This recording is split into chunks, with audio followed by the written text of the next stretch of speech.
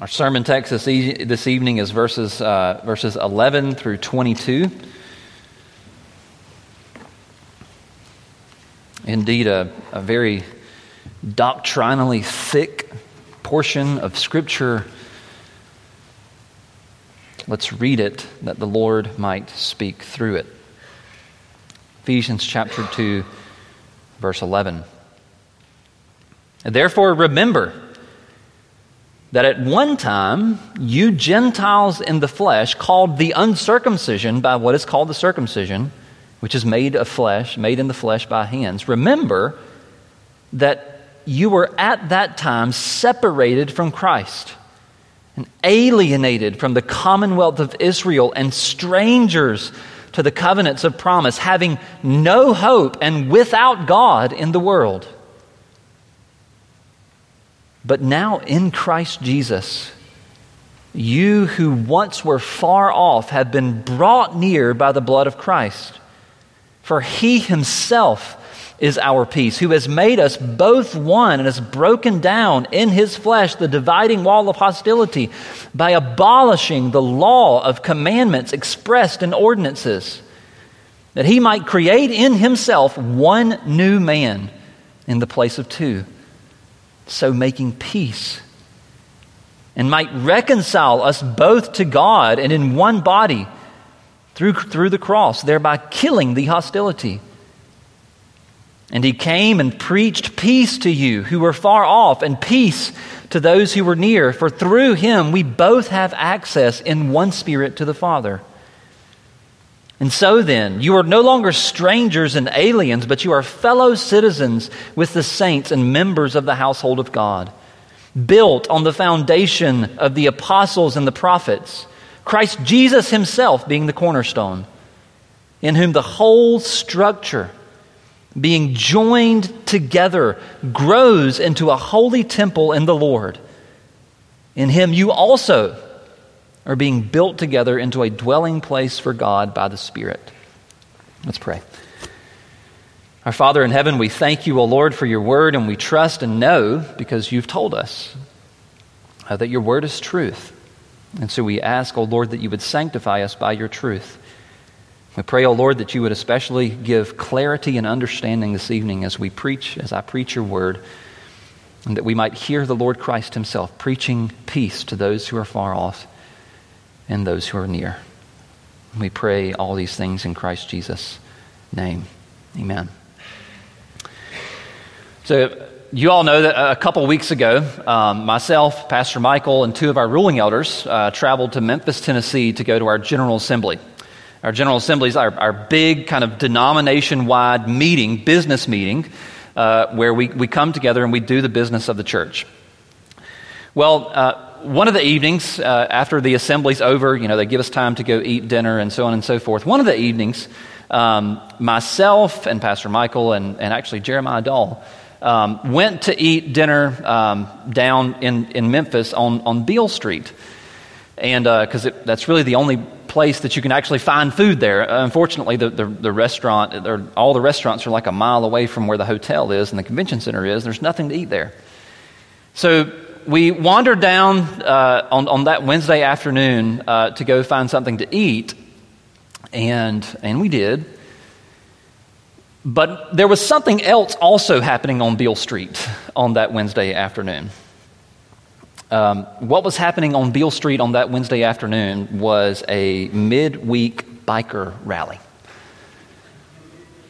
Midweek biker rally.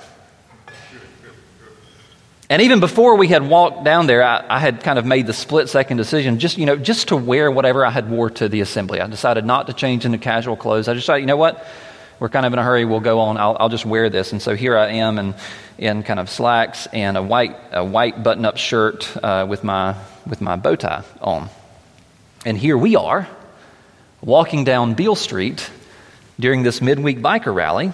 And so if you would have been there on Beale Street that evening, what you would have noticed, what you would have seen was this.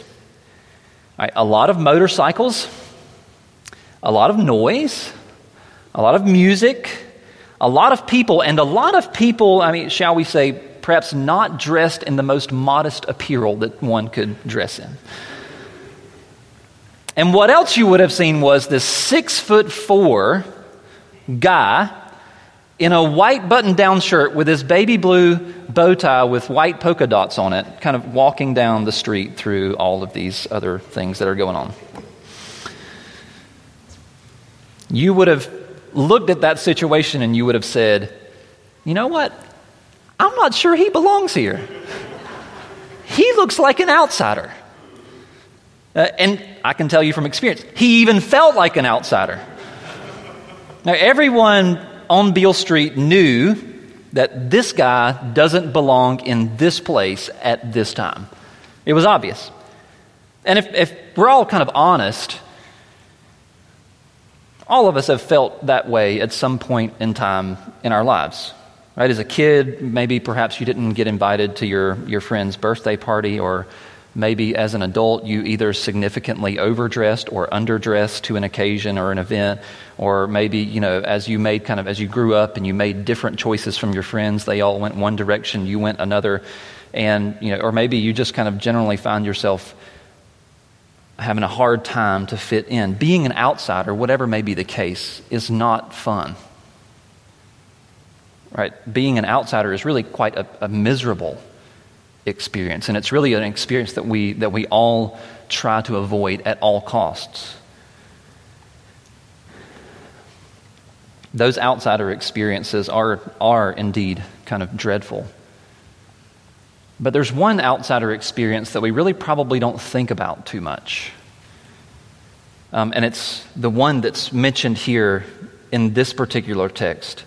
Right? Being an outsider to the covenant people of God. Being an outsider to God's chosen people. Being an outsider to God's people who are saved by grace through faith in Christ.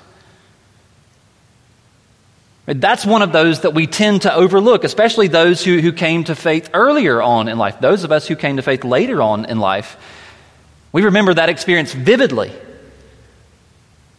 But nevertheless, perhaps this far away from our conversion, or maybe this far away from remembering what the old life was like, we tend not to spend a whole lot of time thinking about verses 11 and 12. Which is why perhaps Paul gives the imperative, right? He gives the command, remember, recall. In other words, wake up to these realities. Paul's saying to us, remember what you were.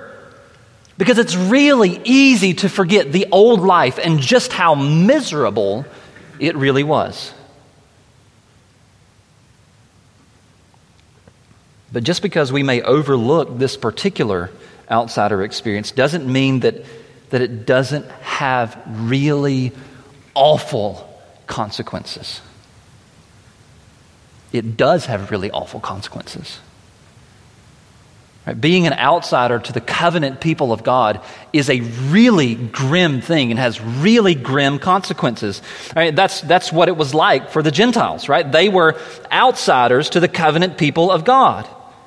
Right? That's what it felt like for a Gentile under the old covenant before Christ came and before he died and before he was resurrected and before he brought these two groups of people together. Right? That's what Paul's saying in verse 11. Right? You didn't have the sign of the covenant people of God. You weren't circumcised, which means that you were not a part of the covenant people, which means that there were really grim consequences for you. 5 consequences in particular that not only kind of define the Gentile experience outside of the covenant people of God, but 5 really grim consequences that define what it's like to be outside of the covenant people of God 2,000 years later. Just because this is talking about Jews and Gentiles doesn't mean that these grim consequences are aloof and separated from us today. From people who are separated from the covenant people of God today.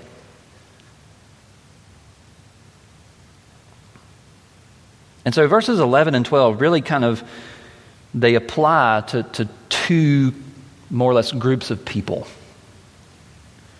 Right? Those of us who are part of God's covenant people now. Paul is encouraging us to remember what it was like to be separated. And then the other group, perhaps this maybe applies to, is for those of us who are separated from the covenant people of God now, right, to wake up to these consequences, these very grim consequences. What are they? Well, first, being an outsider to the covenant people of God means being separated from Christ, which means that Christ is not yours, and neither are his benefits, which means that there's no predestination, there's no justification, there's no sanctification, there's no glorification, there's no adoption, there's no salvation. Right? Not belonging to Christ and not belonging to the covenant people of God go together. And not only do you not belong to Christ and he not belong to you, but second, you don't belong to anyone else either. Right? Remember that you were at that time separated from Christ, but also alienated from the commonwealth of Israel. Or the Gentiles were alienated from the commonwealth of Israel. They couldn't belong. They couldn't belong to God. They couldn't belong to his people. They were truly outsiders, strangers to the people of God and to his promises. Which is the third grim consequence, is strangers to the covenants of promise. Right, can you imagine waking up tomorrow knowing that you were not part of the covenant people of God? Could you imagine waking up in the morning knowing that God's promises to his covenant people were not yours? Right, that was the life of a Gentile. That's the life of a non-Christian. That's the life of someone who is outside the covenant people of God, the people who love God and the people who follow him and the people believe in Christ Jesus our Lord. Strangers to the covenants of promise, waking up knowing not that all things are working for your good, but that all things are working towards your destruction. And what a miserable life. I mean, that is the definition of, fourthly, having no hope. Right? No Christ, no people, no promises, without hope.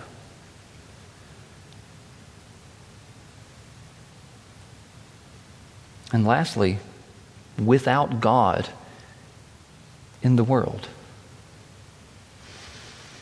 Not only is your future characterized by the death and destruction and judgment of God, but your present is characterized by helplessness.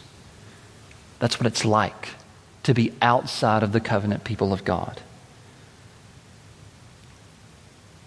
All right. Paul's telling the Ephesians, he's telling Christians, remember.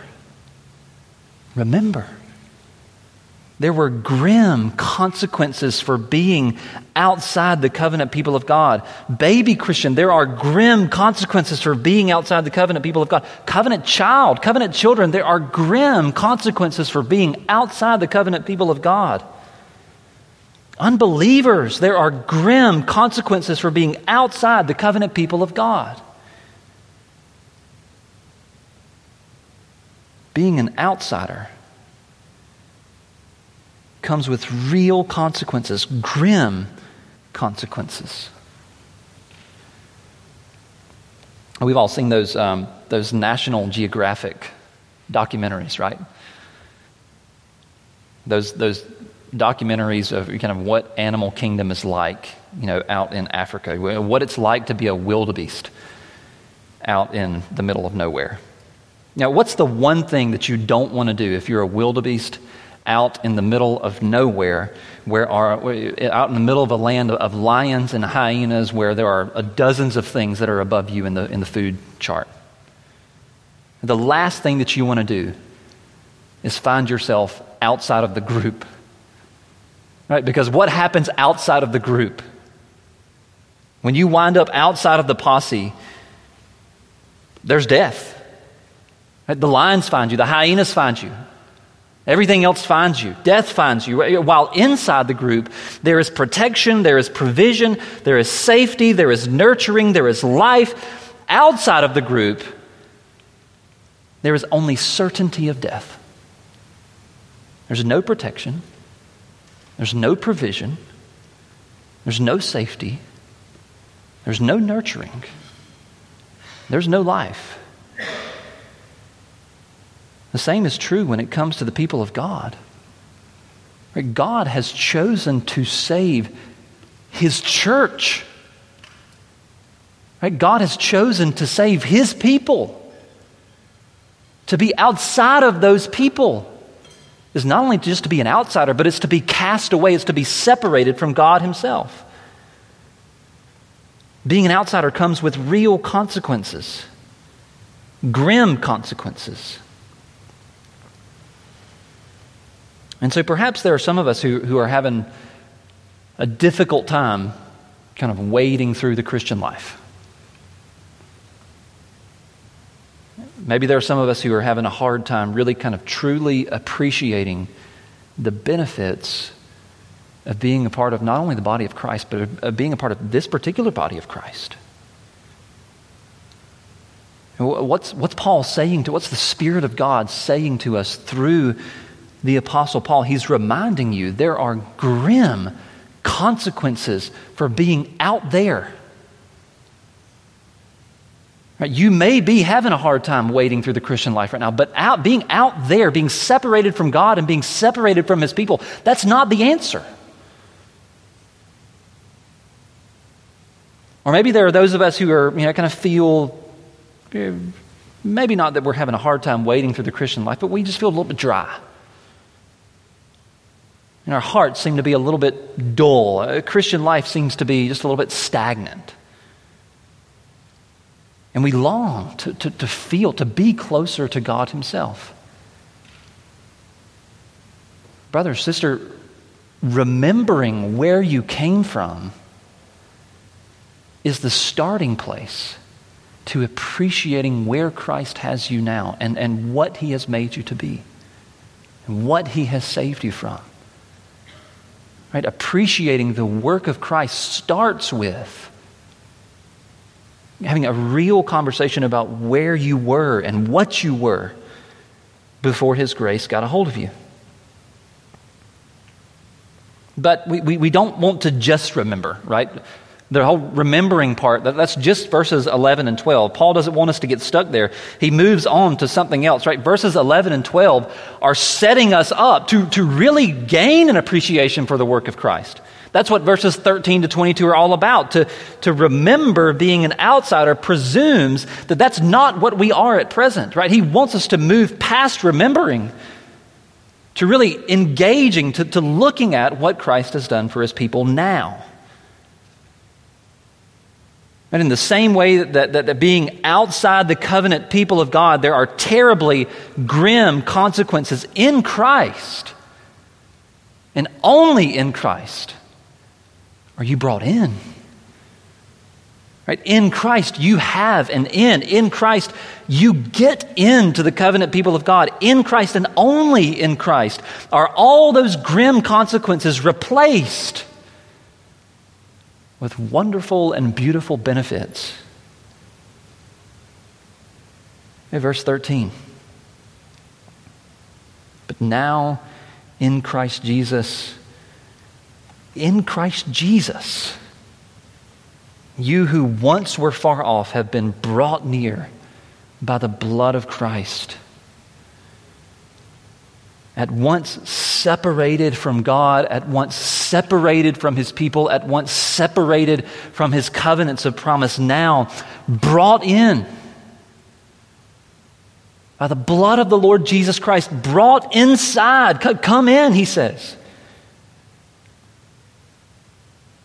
Gentiles were no longer out there.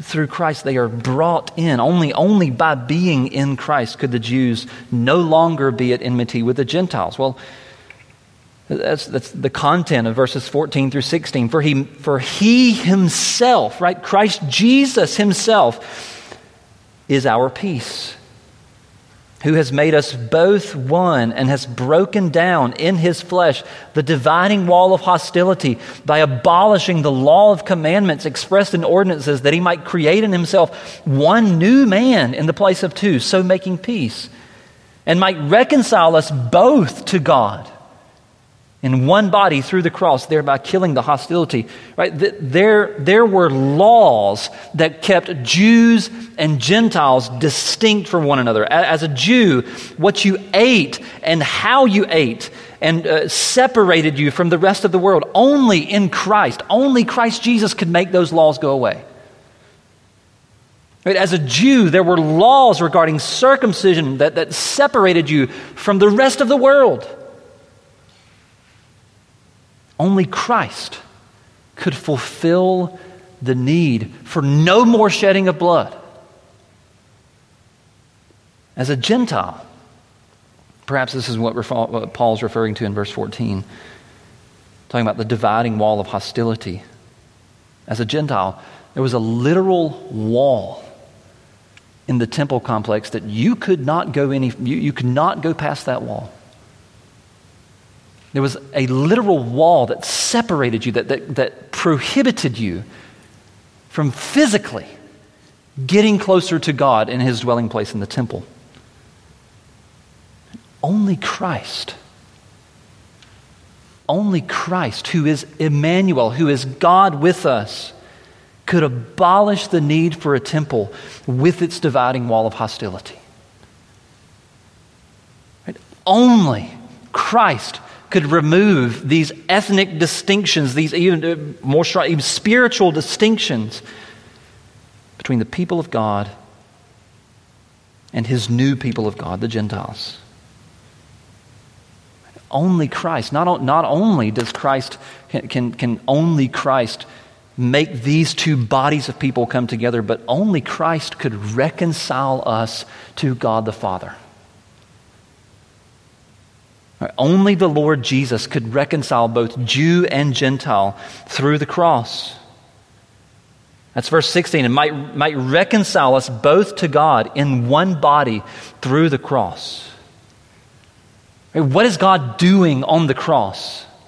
He's not just merely erasing these ethnic distinctions. He's not merely just making one body of people, but he is reconciling his new body, the body of Christ, to his Father. Right? We have all sinned, and death is the fruit of sin. And the only way that death could be removed is by Christ himself dying on our behalf.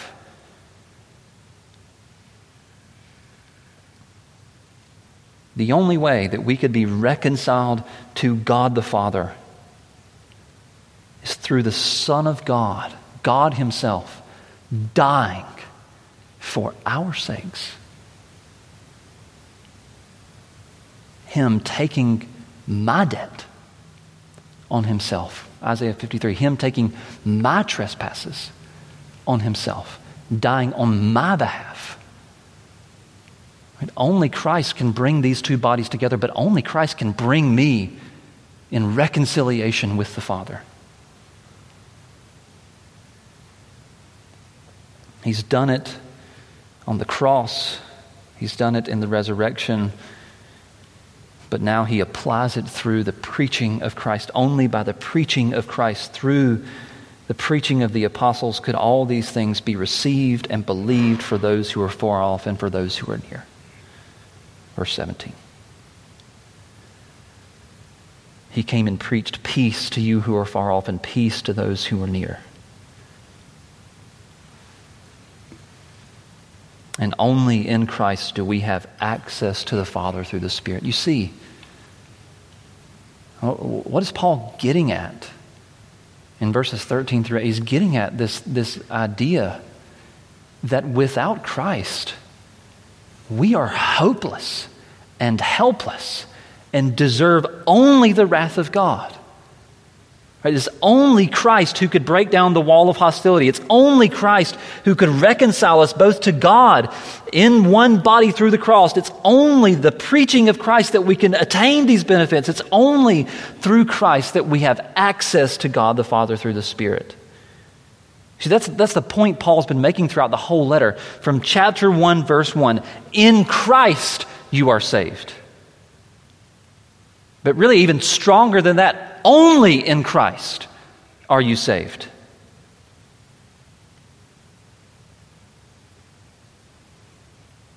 There's only one way to be a part of the covenant people of God.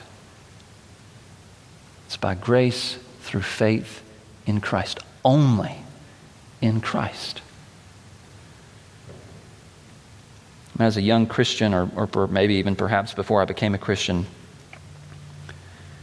I thought that if I could dress like the people at church, if I could talk like the people at church, if I could act like the people at church, if I could really adopt the same schedule as the people at church, then I could be a part of the church. Right? That belonging to God was a mere external thing.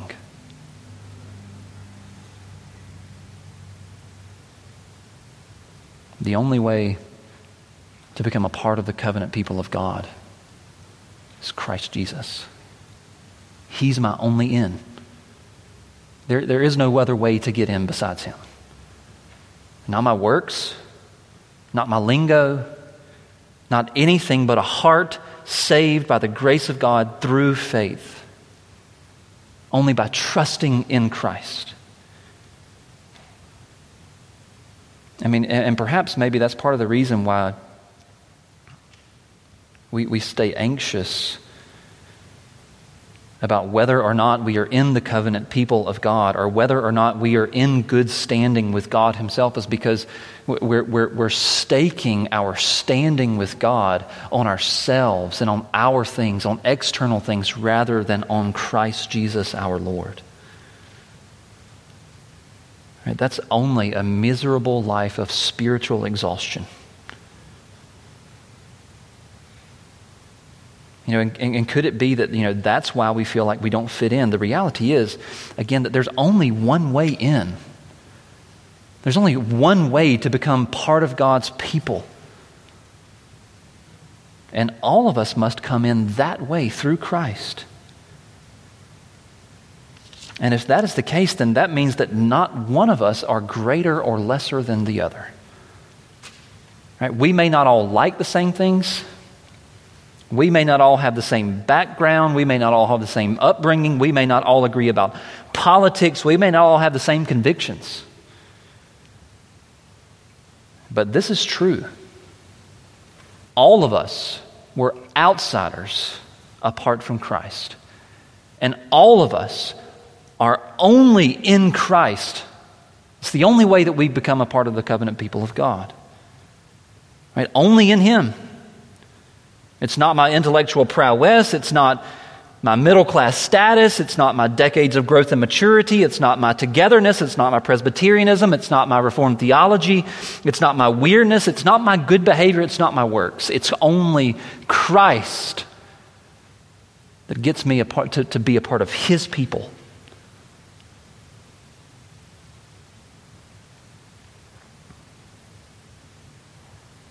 So we really are one body. If we are one in Christ, then we are one body. And being one in Christ, we not only belong together, but we belong to God Himself. This idea of oneness is saturates the kind of the bottom half of the entire text. It begins in verse 14 where he says, "For He Himself is our peace and has made us both one." Verse 15, that He might create for Himself one new man in the place of two. Verse 16, He might reconcile us both to God in one body through the cross. Verse 18, through Him we both have access in one Spirit to the Father. And verse 19 continues on with that same theme of oneness. No longer strangers, no longer aliens, but fellow citizens with the saints and members of the household of God. You see that now, together, Jew and Gentile are one body, one household of God.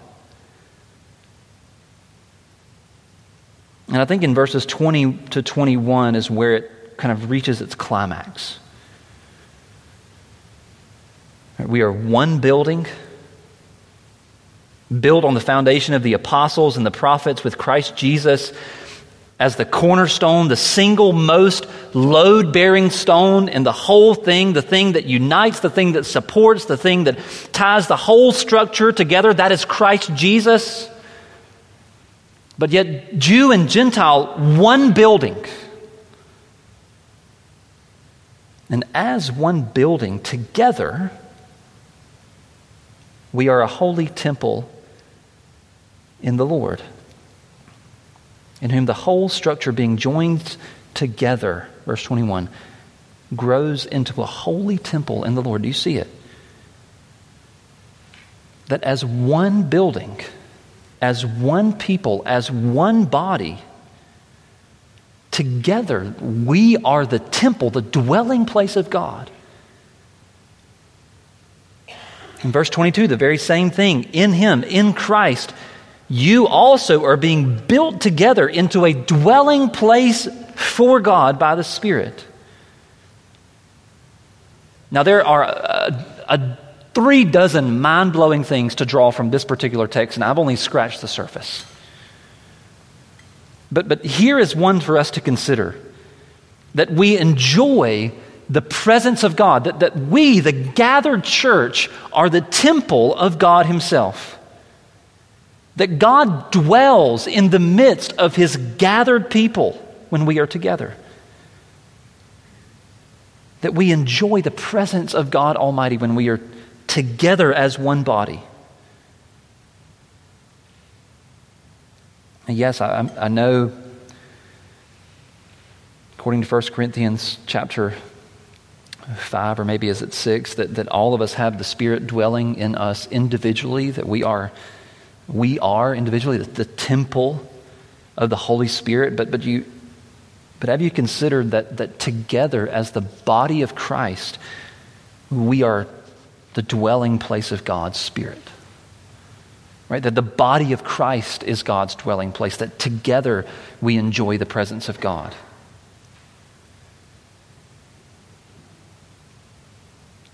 And if that is the case, that if being together means something for us as the body of Christ, then shouldn't we think really hard about isolating ourselves from the gathered body of Christ? This text, among a number of different things, is emphasizing the fact that being together, that togetherness as Jew and Gentile, that togetherness as the people of God is important.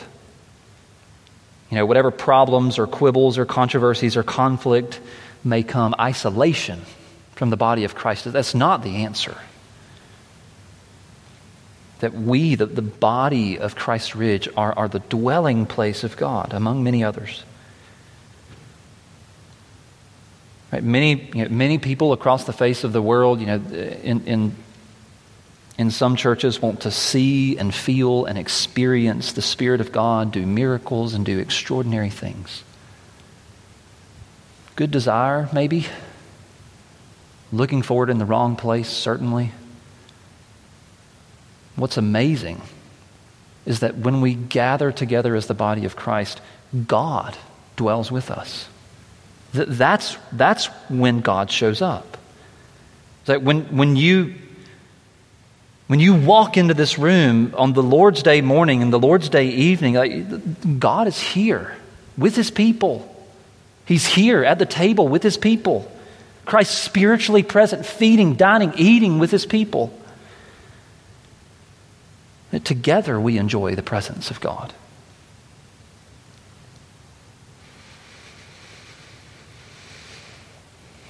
This passage has, again, a lot to say about a lot of things, but what we've drawn from it tonight is this, is that Christ has made us a part of the people of God and has therefore given us belonging both to His people and to Himself. Only in Christ do we come in and enjoy the blessings of being part of His covenant people, the people that He has promised to save.